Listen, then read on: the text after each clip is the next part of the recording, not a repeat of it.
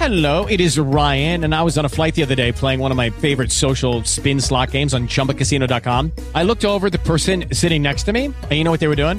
They were also playing Chumba Casino. Coincidence? I think not. Everybody's loving having fun with it. Chumba Casino is home to hundreds of casino-style games that you can play for free anytime, anywhere, even at 30,000 feet. So sign up now at ChumbaCasino.com to claim your free welcome bonus. That's ChumbaCasino.com and live the Chumba life. No purchase necessary. VGW. Void where prohibited by law. See terms and conditions. 18+.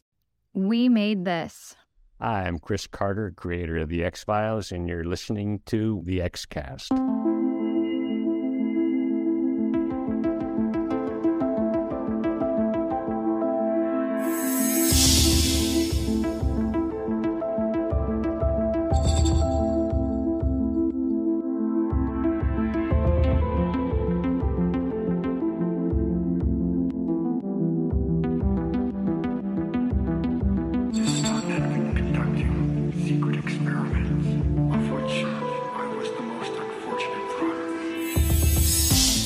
Welcome back, everyone, to the X-Cast. The truth is in here. I'm Tony Black, one of your hosts, joined by your regular co-hosts, Carl Sweeney. Say hello, Carl. Hello, Carl. Kurt North and Sarah Blair. Say hello, Skinner. Hello, Skinner.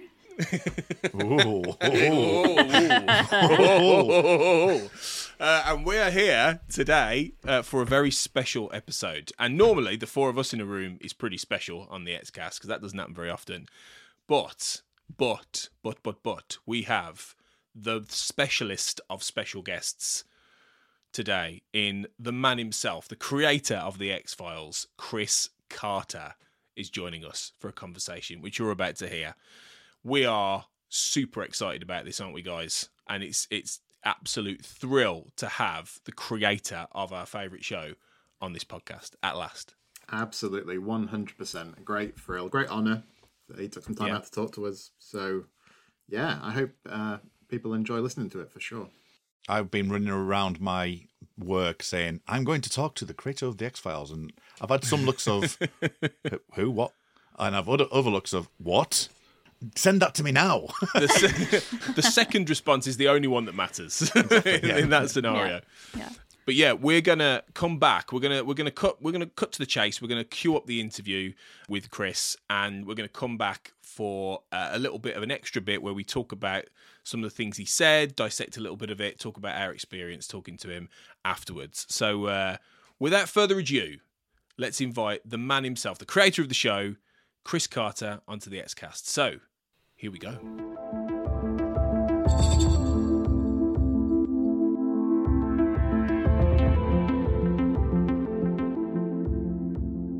Okay, so Chris, it's so great to have you on the show. It's a real pleasure. We're all X-Files fans going back almost to the very beginning for most of us.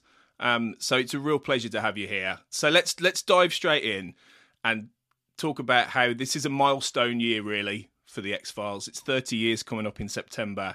How do you feel about that? Well, of course, it doesn't feel like 30 years to me. It feels like yesterday. But, it's a milestone. And I think about the relationships I've had during those years, the strength of them, the amazing people I worked with. And I'd be curious to see what they all think about it, too, because it was a big part of a large group of us, a big part of our lives for those first 9 years, certainly.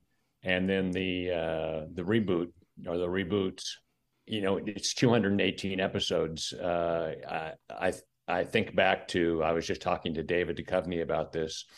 The first season we did, the first and second season, we did 49 episodes.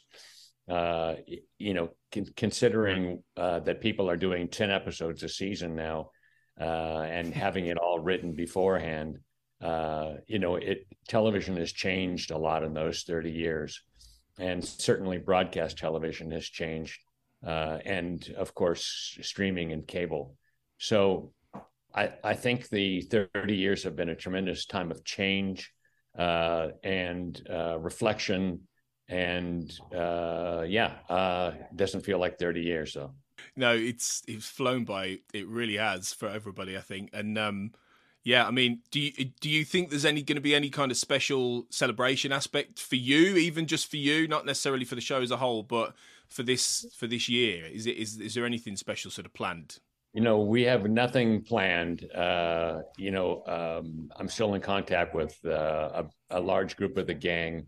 I think that it will be checking in. It will be Zoom handshakes and pats on the back and jobs well done, stuff like that.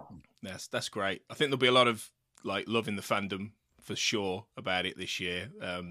Including our podcast as just a little part of that. But you talked about television changing and the landscape and everything like that. Do you feel there's a particular difference, particularly since COVID and, the last few years and how streaming has changed, and with your expertise in television and everything, do you think that the experience of that is going to have changed how television works generally in the future? It's changed. Everything seems to be serialized now.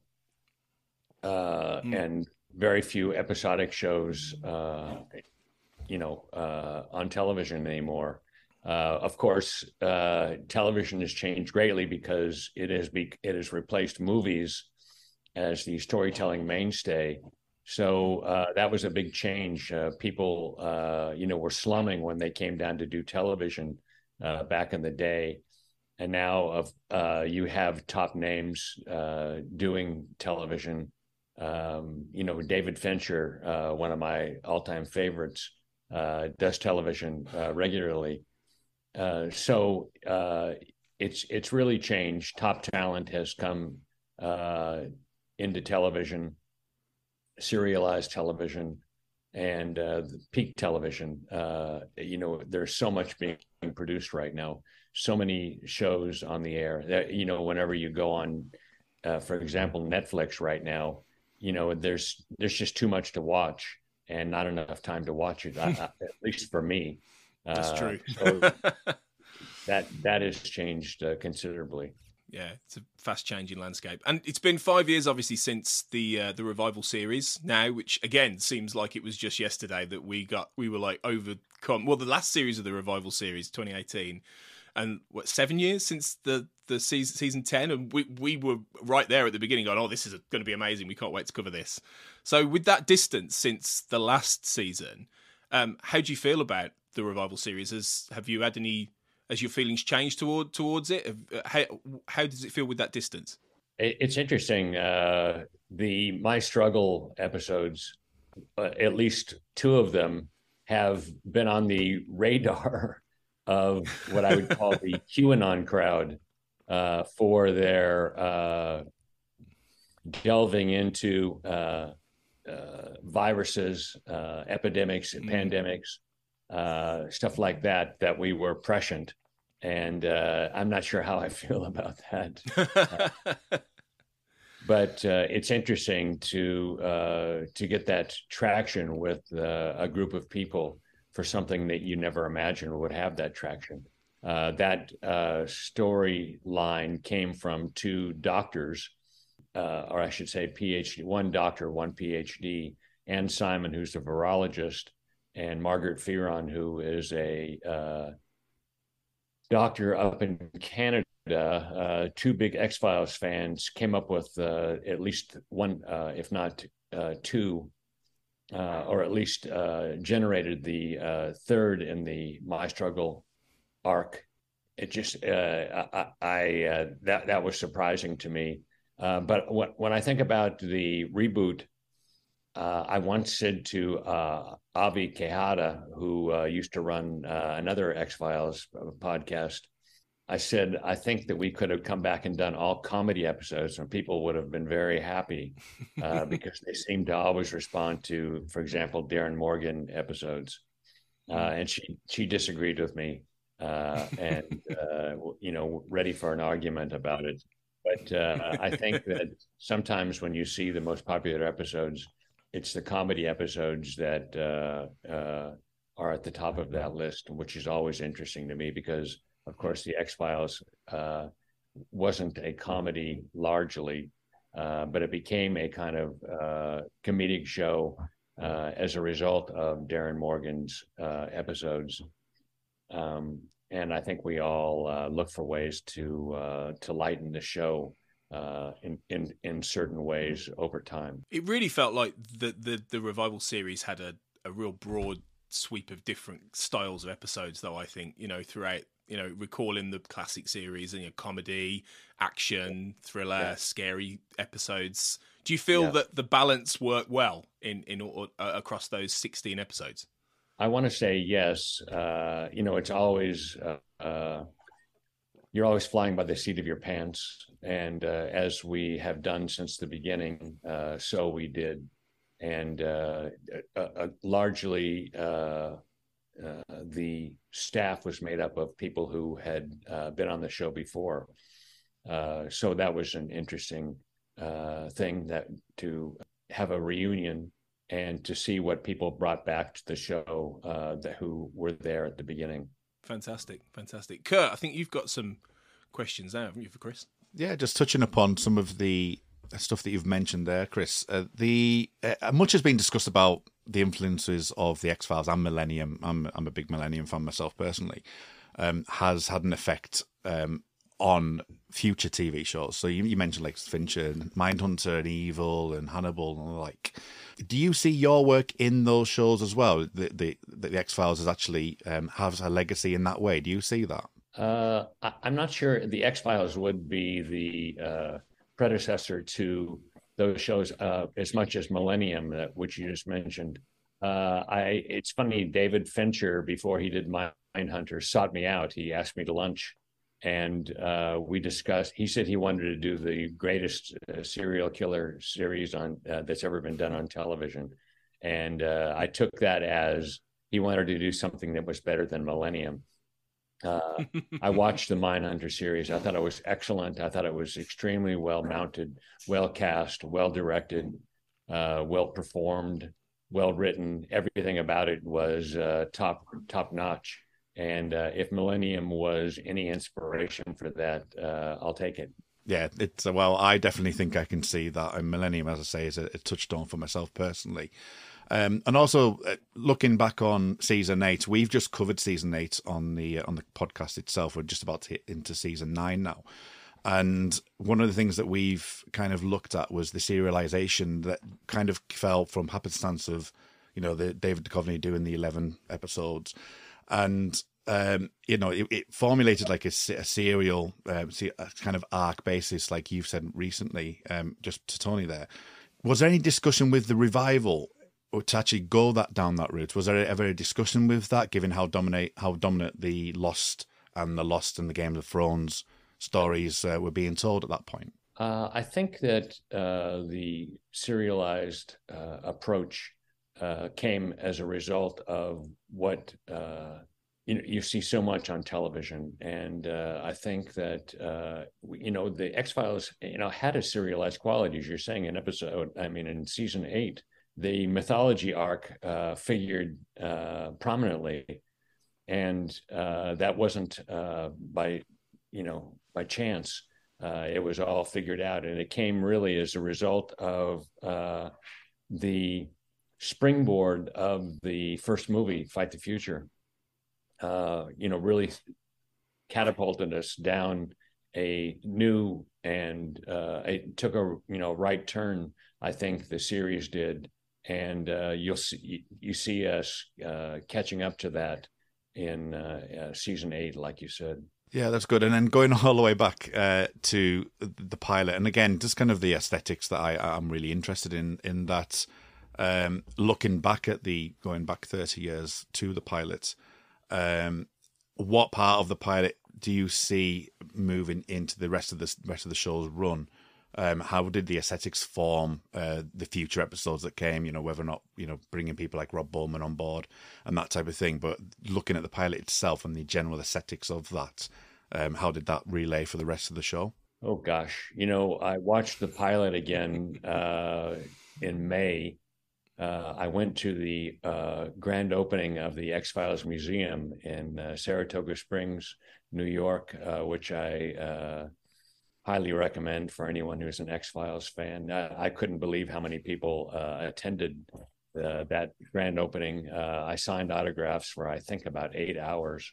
It was mind-boggling. And then I spoke to a large group of people afterwards, and I could, prompted, I could have gone on all night long.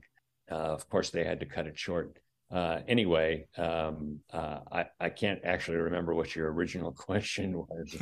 Just how the pilot informed the rest of the show, really. Looking Right. back at what you made, it's lightning in a bottle, pretty much. How did it affect the rest of the show from an aesthetic point of view? Well, I mean, you think back to the cigarette smoking man standing there, ominously, and we didn't know quite how big a role he would play in the series arc. So that was kind of a surprise. But I think back to, all the things we did right. When I watched the pilot again, it was exciting to me. It was almost like watching it anew. It had been so long since I saw it. Hello, it is Ryan, and I was on a flight the other day playing one of my favorite social spin slot games on ChumbaCasino.com. I looked over at the person sitting next to me, and you know what they were doing? They were also playing Chumba Casino. Coincidence? I think not. Everybody's loving having fun with it. Chumba Casino is home to hundreds of casino-style games that you can play for free anytime, anywhere, even at 30,000 feet. So sign up now at ChumbaCasino.com to claim your free welcome bonus. That's ChumbaCasino.com and live the Chumba life. No purchase necessary. VGW Group. Void where prohibited by law. See terms and conditions. 18+. Judy was boring. Hello. Then Judy discovered ChumbaCasino.com. It's my little escape. Now Judy's the life of the party. Oh, baby, mama's bringing home the bacon. Whoa, take it easy, Judy. The Chumba life is for everybody. So go to ChumbaCasino.com and play over 100 casino-style games. Join today and play for free for your chance to redeem some serious prizes. ChumbaCasino.com. No purchase necessary. Void where prohibited by law. 18+. Terms and conditions apply. See website for details. So I think that I'll go back to another person who worked on the show who was extremely influential, produced the pilot, and came and directed a number of episodes for us, which is Dan Sackheim. He actually came and produced Fight the Future. I think that Dan's stamp on the show is indelible. And I think that a lot of the goodness that you see in the pilot came as a result of his smarts, his good thinking, his good casting choices all the way around. I remember casting that episode with him and Bob Mandel, who directed the pilot episode, and it was just a pleasure to sit there with him. And we had one. I'll tell a story here. We had one actor who came in and made a choice for a role, and it was a dramatic piece. And he came in and he played it in such a way that we took it almost for comedy, and we started laughing. And it was almost, we started laughing inappropriately. And we started cracking ourselves up, and I'll never live that down. That actor, I used to go to a restaurant, and he was a waiter there. And I felt bad every time I saw him because he was subjected to our uncontrollable laughter for a dramatic part. Incredible. And one final question from me, I think, and then we can move on to Sarah, who's got some really important questions for you. And that would be, looking back at the pilot of The X-Files and then Millennium, what did you take from the pilot of X-Files, and how did you instill that into the Millennium pilot?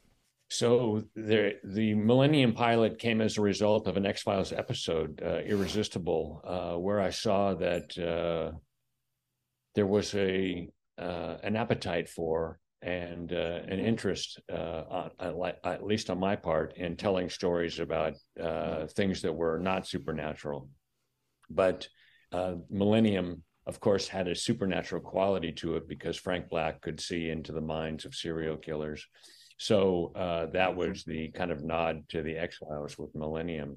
But the pilot, directed by David Nutter, who was also a mainstay on the X-Files, he did the most beautiful job directing that pilot. And it really set the tone visually, thematically, and textually for the pilot. And he made so many great choices. Peter Wunstorff was the cinematographer. which was a perfect choice for the pilot. He had ideas how to shoot it, what light to use, and to make it as scary as possible, and they did. They did it. It's one of my favorite pilots of all time, so it's much appreciated that I'm able to ask you that question. Can I just jump in, Kurt, and ask sort of a follow-on just quickly? Chris, you talking about Millennium? Just what I think of this. Obviously, it's having quite a bit of a resurgence in some ways online in recent years. You know, with the Millennium After the Millennium project and things like this. How do you feel about that? I mean, I know many people have asked you, will Millennium come back? And that's obviously a difficult question, I'm sure. And you've been asked it many times. But how do you feel about the fact more people are discussing Millennium these days as well? Because it is a wonderful show, and it's always been very underrated, I think, and underseen. Thanks.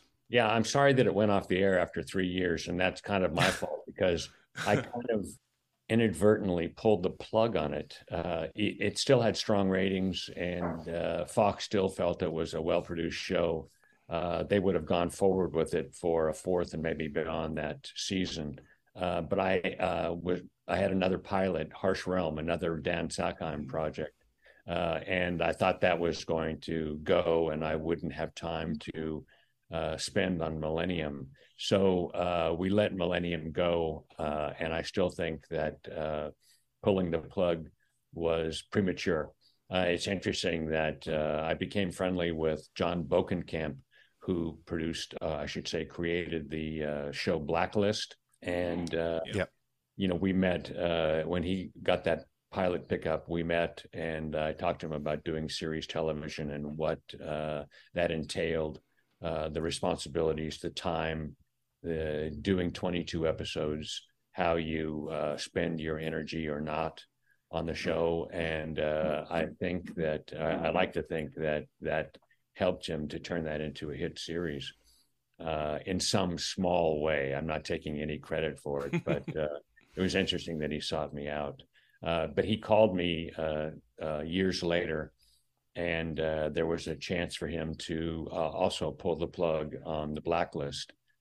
And I told him in no uncertain terms that it would be a mistake, that you never know where your next hit is going to be. And that you stay with the winner and ride it out until the bitter end. Yeah, I mean, I do watch The Blacklist, and I really do enjoy that, and I do see some very similarities with the X-Files and The Blacklist, and especially in some of the early seasons, the way you can kind of see that kind of vibe with the mixture of network television mixed in with a bit of serialization. So, that's interesting in itself. So I think Sarah, you've got some questions, so we'll move on to yourself. Yeah, thank you. It's good to see you and talk to you. I have been agonizing this over 5 years now, I think, since March of 2018. I just very much need to know, is Walter Skinner okay? He's my favorite character. A lot has been said about that final episode because so much happened, so many dramatic things, so many characters heard and experienced things that they weren't expecting. One of the reasons for that is that I actually hadn't finished that episode when we were shooting it. I had not decided on the finish.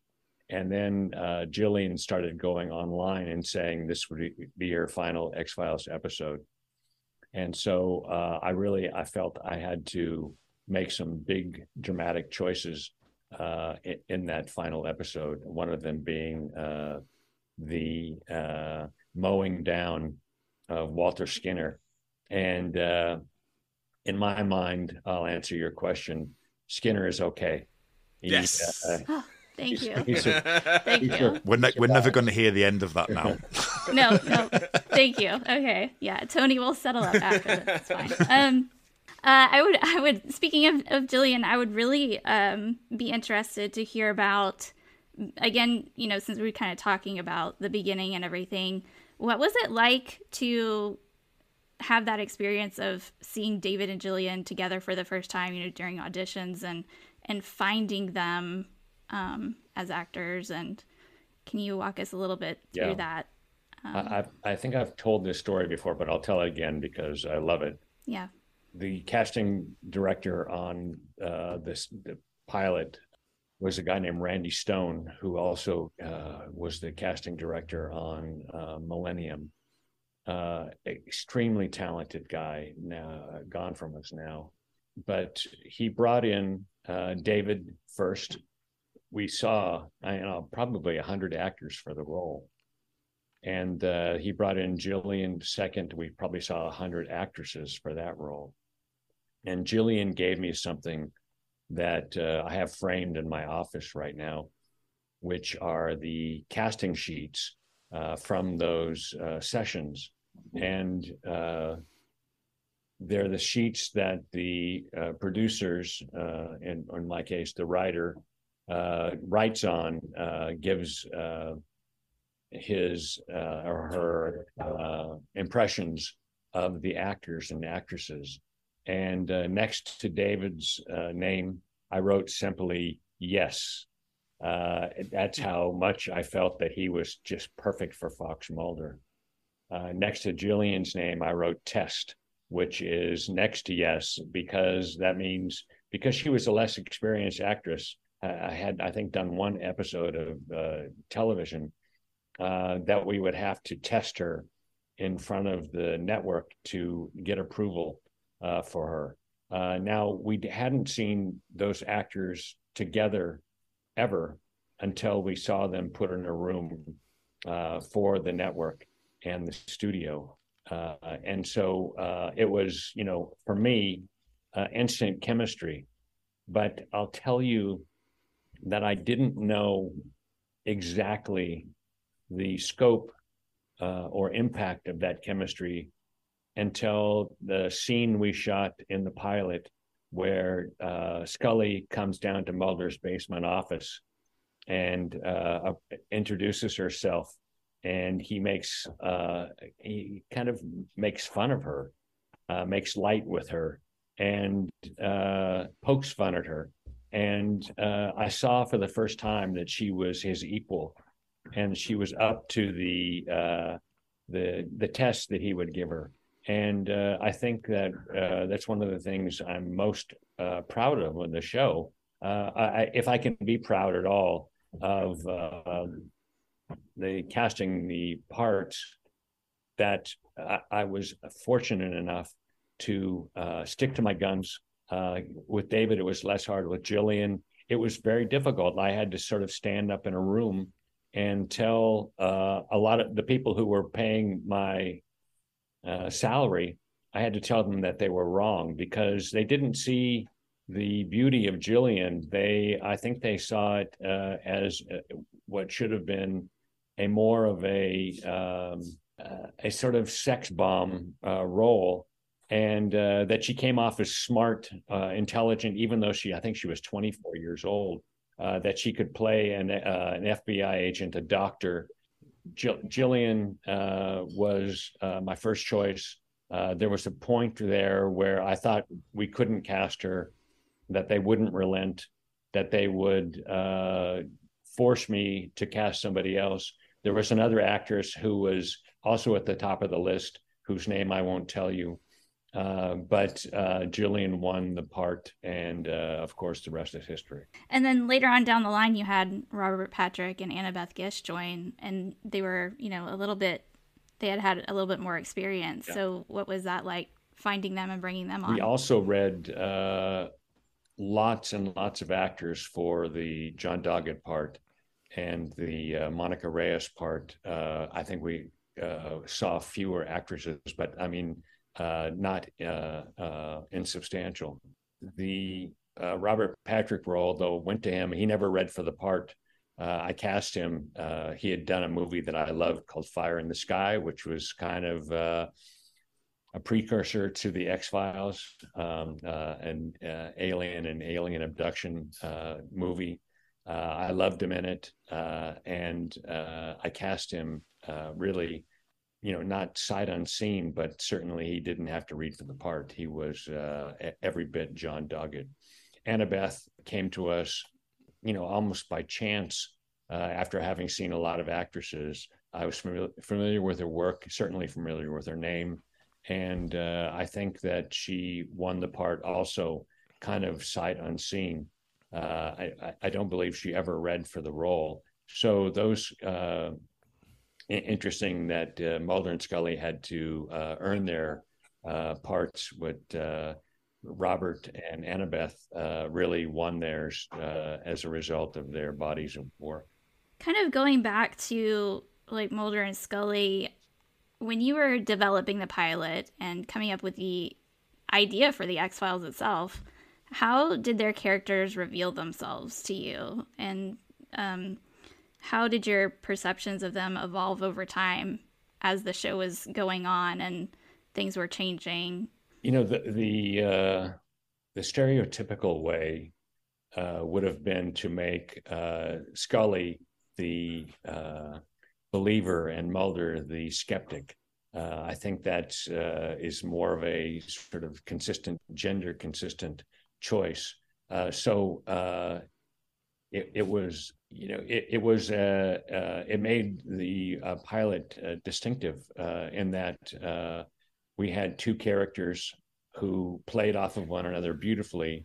Like, just as a writer, when you were first getting the ideas for the pilot and first developing the pilot and the series, how did you sort of come up with the idea for Mulder and Scully, and how did you relate to them? Did you relate to them at all as you were writing them? I always said that they are equal part of me. I'm a skeptic who wants to believe that poster didn't appear by accident on Mulder's wall in the pilot.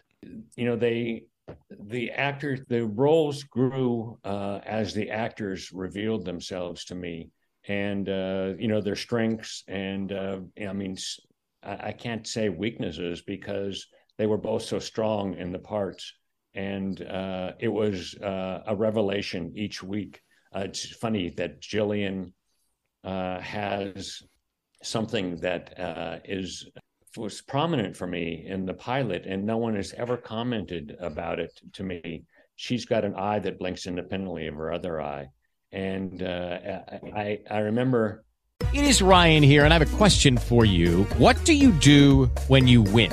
Like, are you a fist pumper, a woohooer, a hand clapper, a high fiver? I kind of like the high five, but if you want to hone in on those winning moves, check out Chumba Casino. At ChumbaCasino.com, choose from hundreds of social casino-style games for your chance to redeem serious cash prizes. There are new game releases weekly, plus free daily bonuses. So don't wait. Start having the most fun ever at ChumbaCasino.com. No purchase necessary. VGW Group. Void where prohibited by law. See terms and conditions. 18+.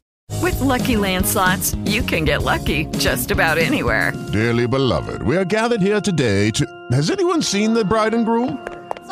Sorry, we're here. We were getting lucky in the limo and we lost track of time. No, Lucky Land Casino, with cash prizes that add up quicker than a guest registry. In that case, I pronounce you lucky. Play for free at LuckyLandSlots.com. Daily bonuses are waiting. No purchase necessary. Void where prohibited by law. 18+. Terms and conditions apply. See website for details. That was, I kept focusing on that. And I don't know if that's something that anybody has ever talked about. Now, that's not a character development, but it certainly is a character quirk. Indeed. And coming back for the revival, was it easy for you to get back into those characters and start writing them again?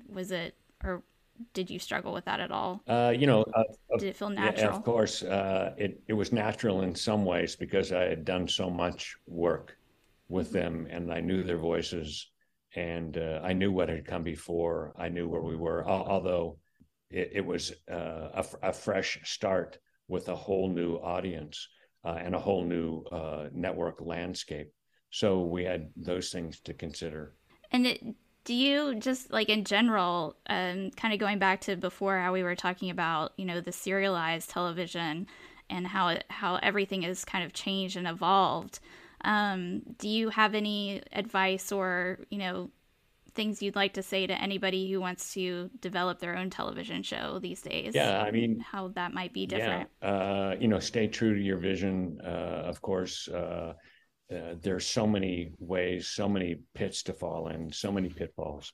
ways to have, if especially if you're inexperienced, ways to have people throw you off, and ways for people to make casting choices that you wouldn't have made, and people who will put tweaks. It's funny. I think about over the years that I've been developing television, how many people have given me notes over time. I started at the Disney company, and I think about all the notes that I got, and they changed the quality.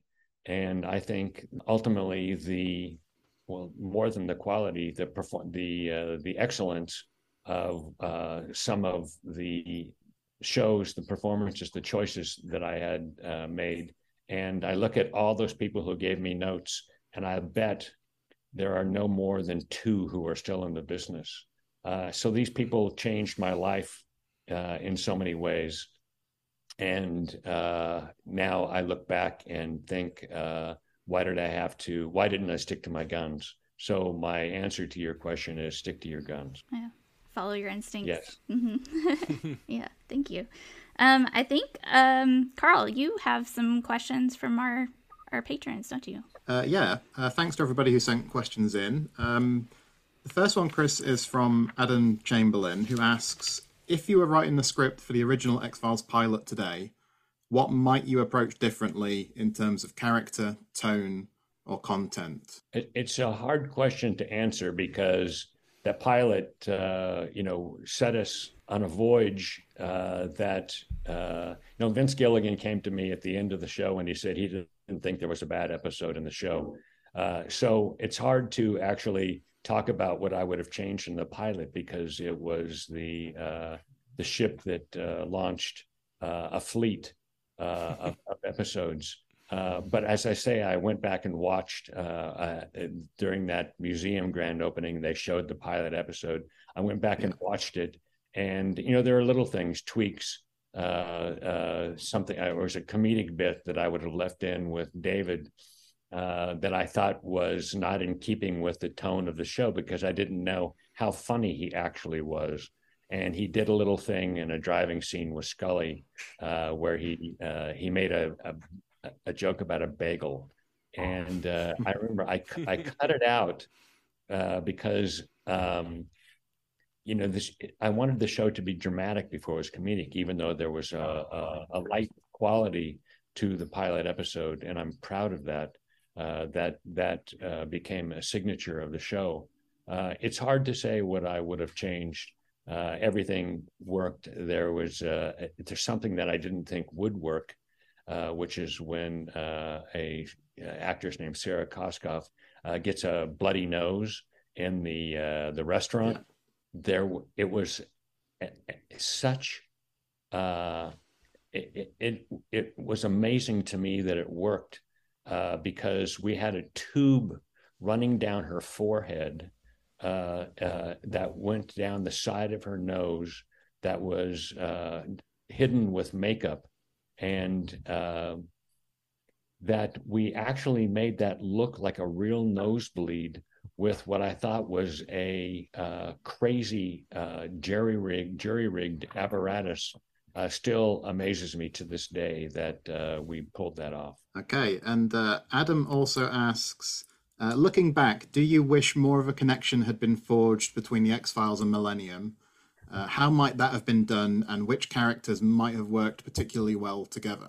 Well, of course, we brought Lance Henriksen as Frank Black onto the X-Files after the end of the X-Files. And so that was, I think, a brief and the only connection we made between the two shows. I think as time would have gone on Millennium, if it had gone forward, I think there would have been some natural crossover. Speaking of crossover, there was going to be a crossover of the X-Files and Picket Fences, which I believe is a CBS show that David Kelly and I talked about. And ultimately it was nixed by the studio, who didn't want to cross-pollinate, didn't want to give any power to the other network as a kind of rivalry. But I always thought that was a missed opportunity. Can I just jump in and ask another little question off the back of that? I know you were involved with the Joe Harris comics, Chris, and yes. That came out. What did you think of the Millennium crossover sort of content there with the X-Files and that one shot that he did, that 3-issue one where Mulder comes into the Millennium world? Did you think they were executed quite well? I thought Joe Harris did an amazing job generally. So I have to say yes, even though it doesn't quite ring a bell to me right now. Yeah, it's okay. So much, so many spinoffs. There's a novel right now in the works that follows up from the 218th episode, the season finale on the second revival. So you do have some more X-Files on the way. Oh, wow. It's very exciting to yeah. Great. Yeah. We had a couple of questions from Kathy Glinsky. The first one is, was there ever a moment or storyline or episode that you weren't sure you could make happen that ended up working perfectly? There was the mythology episode that ends up on the polar ice cap. And I thought we would never be able to pull it off. It was written, but how do you actually stage that scene having no access to that landscape? And I have to say, Bob Goodwin, who produced the first 5 seasons of executive produced the first 5 seasons of the X-Files, managed to pull it off. And we shot it on a sound stage. We brought in ice from a hockey rink. We built the ship, or I should say the conning tower that comes out of the ice. I never thought we would be able to pull that off, and we did. There was another episode shot in an old coal mine where there's a UFO outside, and the UFO takes off, and it's literally a replica of a UFO with the lights flashing. A Rob Bowman directed episode. I never thought we would actually be able to pull off something that big on a television budget and a television schedule. So if that's an answer, I hope that's an answer to your question. Yeah, absolutely. And am I right in thinking that was just right after Frank Spotnitz had joined the show? So it sounds like kind of a logistical baptism of fire for him to be a part of as well. Yes. Yeah. Okay, so Kathy also asks, is there anything you really wanted to do that you just couldn't make work? Nothing springs to mind. I'll speak to something that we did make work, and it was so audacious, given how much we had on our plate. And I cannot overstate how hard it is to produce 22 episodes a season. That we would actually have the temerity to do a movie in the off season, which usually was literally 2 weeks out of the year, that we would actually stop and make a movie at the scale that we made that movie was still, to me, astounding, because I had a second TV show on Millennium at the time, that I was able to do one TV show, be less involved in the second TV show, but to do that movie, that was probably foolhardy in the end, but somehow it worked out. Yeah. I've got a follow up on that question, actually, because it was so prolific for your time there from 1996 to like the 2000. What sort of toll did that take on you? How did you manage to have so many things in the air and manage to keep them juggling and keep those plates spinning? Was it a particularly difficult time for you to do that, or did you thrive on that pressure? Hardest work year of my life. I still don't know how we did it, and I was there for almost every day filming of the movie, and that I was able to do that. We had an abbreviated season of the X-Files in season 6, but we had, the amazing thing is we had moved from Vancouver to Los Angeles. And so we had to hire a whole bunch of new people. We had to actually think about a brand new landscape, new choices. It wasn't going to be moody, atmospheric Vancouver anymore. It was going to be Los Angeles. So there were just so many new things to think about. But I don't know how still to this day we pulled it off. Well, that movie came out brilliantly, though, Chris. We're all massive fans of that film, and in fact, on this podcast, we did. I don't know how familiar you are with the minute by minute podcasts that are out there, where people go through a movie minute by minute. But we did that for Fight the Future on this podcast, so there are over 115 episodes dissecting it. That's how much we love it. So yeah, it was a great achievement. Thank you. Okay, so we have a question from Cortland Waters Bartley, who says, in a season 9 episode, Agent Doggett asks, why are people still watching a 30-year-old TV show? Thinking through all your experiences, both working throughout the show and interacting with viewers and fans, what elements of the X-Files do you think will still be resonating with people 30 years from now? So that's what, 2053, I guess. I think I had that far. It's hard to say. If it is a timeless television show. But I think if anyone is watching 30 years from now, it really will be because of Mulder and Scully. It is that relationship, I think, which has captured people's hearts, first and foremost. I think the storytelling was always good, but that relationship, that bond, that respect, the intelligence that they brought to the roles is really second to none in so many ways. I think that will stand the test of time. Absolutely. So again, let me just say thank you to everybody who sent in some questions for Chris. Back to you, Tony, I think. Well, yeah, and that's a great question to end this conversation on, I think. Really looking forward to the legacy of the show, and I think we can say for all of us and everyone listening who enjoys the X-Files on this podcast, how grateful we are, Chris, for this show. And I know you spearheaded this, and there were many people who made it work. But I think as you talked about earlier about vision, your vision for this and what you created has given us so much joy, and continues to give us so much joy. You know, as we watch it now on Disney Plus and places like that on streaming, in this day and age, it is our favourite show, and we treasure it every day. So thank you so much for what you've given us, ultimately. Can I say one thing in parting? Yeah. You know, I'm answering these questions here today, but I didn't do this show alone.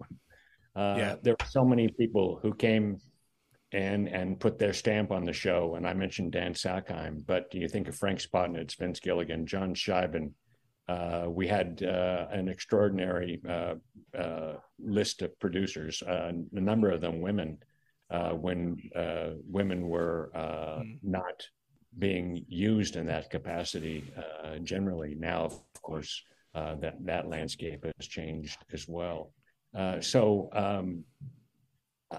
want to just point out that without Kim Manners and Rob Bowman and David Nutter and so many of the great people who came to direct the show, as well as the writers, it was a team effort, and I'll always be thankful to those people for making it more than it might have been.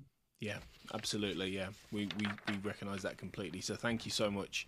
So before you go, Chris, is there anything you've got coming up that you'd like to talk about or point people towards, or is there anything that you're doing that's coming up potentially?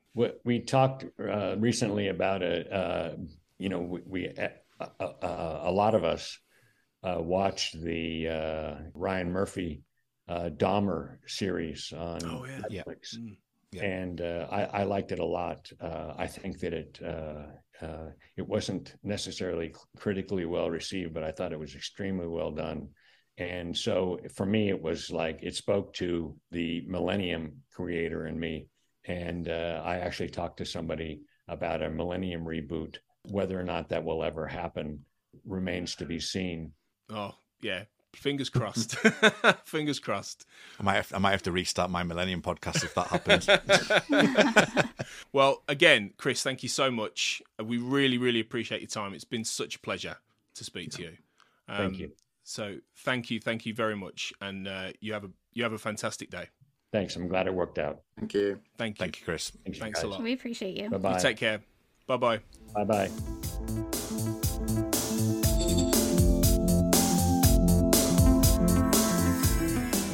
All right, welcome back, guys. That was the conversation with Chris Carter, creator of The X-Files. I keep saying that because none of us can quite believe we've just spoken to Chris Carter, who obviously we have been an enormous fan of for years, and hopefully you enjoyed that conversation where he talked about a few old stories, he shared a few new things, and just touched base with this little corner of the fandom. So guys, how do you feel having spoken to him? I don't.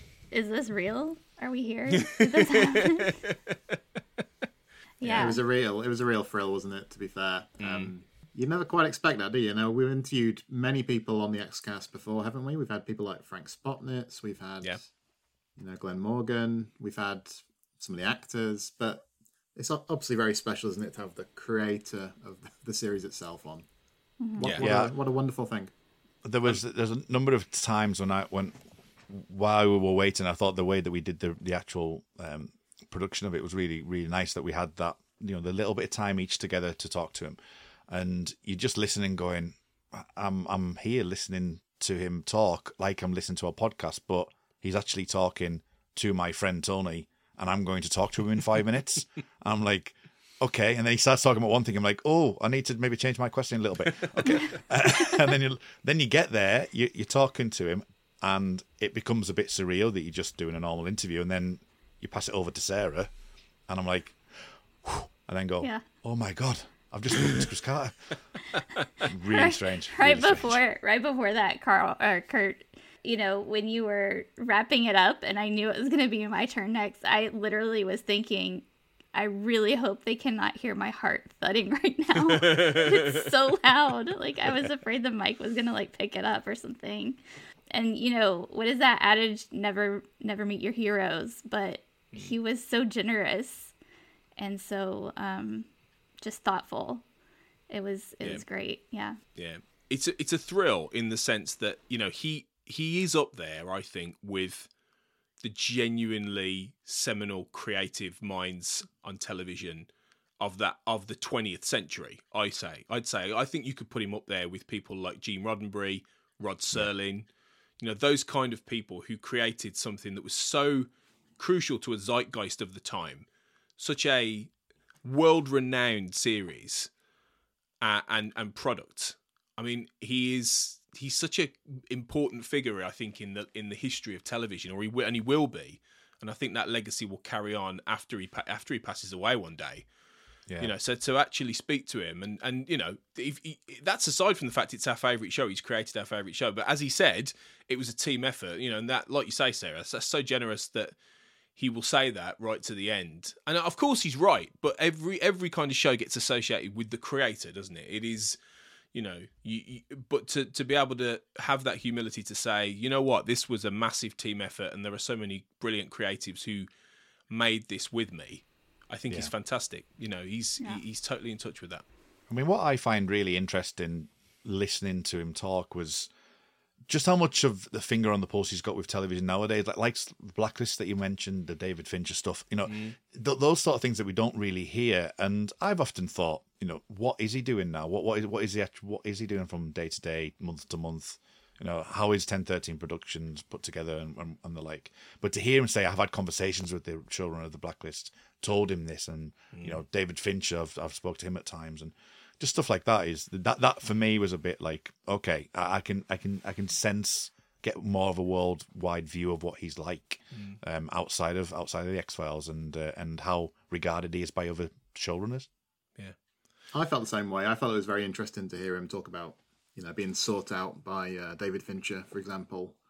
So I'd never heard him say that before. So I think it was interesting to hear things in this interview that we didn't expect him to say, wasn't it? Like, for example, also the new novel in the works, it sounds like, an X-Files novel. Which that's an exclusive, surely. I mean, is that anywhere else? Yeah. Which sounds like it's going to... Did he say it would pick up from after My Struggle 4? So yeah. That's quite intriguing, isn't it? So yeah, I know. I definitely feel like he was generous with his time. He was very thoughtful with the questions and the way he answered them. And I feel like I hadn't heard everything before. Do you know what I mean? I feel like there were some unique things in there. Mm-hmm. And definitive proof once and for all. Skinner is okay. He's okay, guys. He's okay. It's fine. He's okay. He's okay. Yeah. Yeah. And when we do get to my struggle on the podcast proper, we can confidently say he's fine. Don't worry about it. He's fine. He made it. Because he's Skinner. I told you. Can I just say I told you so? You did say. I'm so sorry, but I love that. I did laugh when you said, Tony, you owe me like a tenner or something like that in the podcast. You owe me money. But in terms of that, I think people might be listening to this and thinking, why didn't you ask him if the show's coming back? And I think it's a question he probably gets asked a lot, to be honest. And it's a question that I think we wanted to avoid necessarily too many granular questions about intricacies. So if there were one or two questions that patrons might have added that we didn't quite get to, they were great questions, but we didn't want to get too granular. And we didn't want to, focus specifically on, when's the next episode? Because ultimately, if we're going to get Chris Carter, let's really tap that mind and that expertise, and let's not just ask him questions he probably doesn't know the answer to, ultimately. So if you were wondering why we didn't go down that road, that's why. And hopefully we got some more generalised, interesting facts, like you said, Carl, from him, really. Because I think once there is a new X-Files show, we'll know about it, if that happens. Yeah, I think that was definitely the right approach. It's striking to hear him say it's been 30 years and it feels like it's just flashed by, but I think the reality is when you're asking him ultra specific questions about particular episodes and things, it's going to be hard for him to sort of dredge up off the top of his head, isn't it? So I think the approach we took was a decent one. Yeah. I mean, can you remember what you did 30 years ago, Carl? I can't remember what I did yesterday. 30 years ago, to be fair. It's funny. I can remember exactly where I was when I first saw Quagmire, but I can't remember why I'm standing in my pantry when I go in there. Like, why? It's, Or staring out the window. Or just staring out the window at a hawk. Yeah, which is what Sarah was doing just as it took a break to record just now. We came back, the three of us came back on, and Sarah said, "Oh no, I've just been sitting here staring at a hawk out my window." Like, you do you, Sarah. But we love you for it. We love you. Yeah, we do. But yeah, you mentioned 30 there, 30 years. That was kind of why I opened that question, because obviously this is the first episode we're releasing of the Xcast in 2023. This is our 8th year of running, and the show's 30th year. So we're gonna hopefully mark that in September with something. We've got some ideas about what we're going to do for the 30 years. Chris talked about the X-Files Museum, and I know they're doing stuff for the 30th year thing as well. There's there'll be various things. He's not got tons of plans himself by the sound of it, but there are going to be various things this year. I think we can fully expect plenty of retrospective articles and pieces and things like that going on. So I dare say there will be some stuff throughout the year.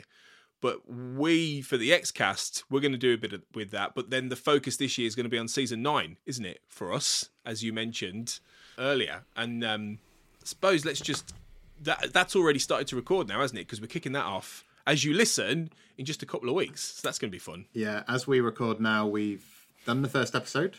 We're recording episodes 2 and 3, I think, on Monday separately. I'm doing episode 2. And episode 3 is also being recorded. I think we're doing quite a few in a short space of time, aren't we, guys? Yeah, and I'm doing the 4D, which is episode 4, isn't it? That's I'm recording that on Sunday of this week as well. Yeah, so we'll be 4 or 5 episodes in before, well before we start showing things on air. Yeah. Yeah, Lord of the Flies has been recorded fairly soon, I think. Kurt, you and I have preliminarily started talking about Trust No One, haven't we? So it's all coming together quite quickly. Yeah. It's an interesting prospect, isn't it? Because season 9, I dare say it's not many people's favourite season, but I do think it's an underseen season. I think there are a lot of people that haven't watched these episodes for a long time, maybe never have seen some of them. So I'm sure we'll find interesting things to drill into, as we always do. Definitely. I must point out, though, my net contribution to all of this is right now 0. Because when you guys said, Tony, what episodes of season 9 do you want to do? I went, Jump the Shark. That's it, really. So I'll be on Jump the Shark. But beyond that, you might not see a lot of me for season 9. But you guys are going to be great doing all of that. And as usual, great guests, great hosts. It's going to be really good, I think, this year. And we've also got something very special planned in the summer for Fight the Future's 25th anniversary. Jesus Christ, 25 years since Fight the Future debuted. That is horrific, isn't it? Scary, isn't it? I vividly remember sneaking in to watch it. I was underage at the time. I remember being on the bus. I've probably told this story on Fight the Future Minute. I remember being on the bus, going there with about 5 mates, trying to explain the mythology to them on the bus. Yeah. Trying to explain the black oil. Yeah. I had to call a radio station. He was giving away premiere tickets for a midnight showing that was exclusive, and I had to beg. I was like, I could not win. I tried to win. I have to be there. You don't understand. Please let me have these tickets. And he gave them to me. See, I just finished sixth form, so I went about 5 or 6 times in the space of 5 or 6 days. Yeah, so we've got something very fun planned. We're not going to tell everyone what it is yet, but it's something that's been in the pipeline for a while, and it's a little project that's going to have to be finished off soon. We've got a lot of I've got a lot of work to do on that, but I think a majority of it is done for Fight the Future. So yeah, stay tuned for that. That's coming in the summertime. So lots of fun, lots of great XCast stuff for 2023. So hopefully this has been a hell of a start to the year. So yeah, hope you enjoyed our chat with Chris Carter. Season 9, nothing important happened today, coming very soon. So yeah, remember, obviously, you can find the XCast at the X_cast on Twitter. Come and check us out mainly over there. And you can find all of us at various different handles. So I'm AJ Black Writer. Carl? I'm at CKJ Sweeney. Sarah? Author Sarah Blair. Very fancy. Kurt? Muldrake. And you're on YouTube. You're a YouTube star now. Yeah, go on link. You're the next PewDiePie. I am. I had several thousand people watching one of my videos. It's great. Find me on Linktree. Linktree, Muldrake. That's the best place. Okay. I've got everything on there. Cool. And we will be back very soon for more XCast. So until then, as always, trust no one. 100 years since Nosferatu first terrified audiences on the big screen. 30 years since Francis Ford Coppola gave us Bram Stoker's Dracula. And 10 years since Dark Shadows with Johnny Depp. Vampire Videos is a podcast taking a look at this iconic blood-sucking monster on film and television. I'm Dan Owen. And I'm Hugh McStay. And we're here to guide you through a century of vampirism on film. From Hollywood's golden age with Bela Lugosi as Count Dracula, to the more lurid hammer horrors of the 60s and 70s starring Peter Cushing and Christopher Lee. Through to the 80s boom in vampires, which brought these creatures of the night into the modern age. And everything this century's had to offer us, from foreign and independent films, spoof comedies, and even teenage love stories. Yes, I'm talking about Twilight. We aim to cover it all, one bite at a time. So join us on a voyage into the depths of vampire cinema, old and new, with weekly guests offering their own insights and expertise. And why not follow us on Twitter at Vamp Videos? A proud part of the We Made This podcast network. Subscribe now to Vampire Videos, and thanks for listening.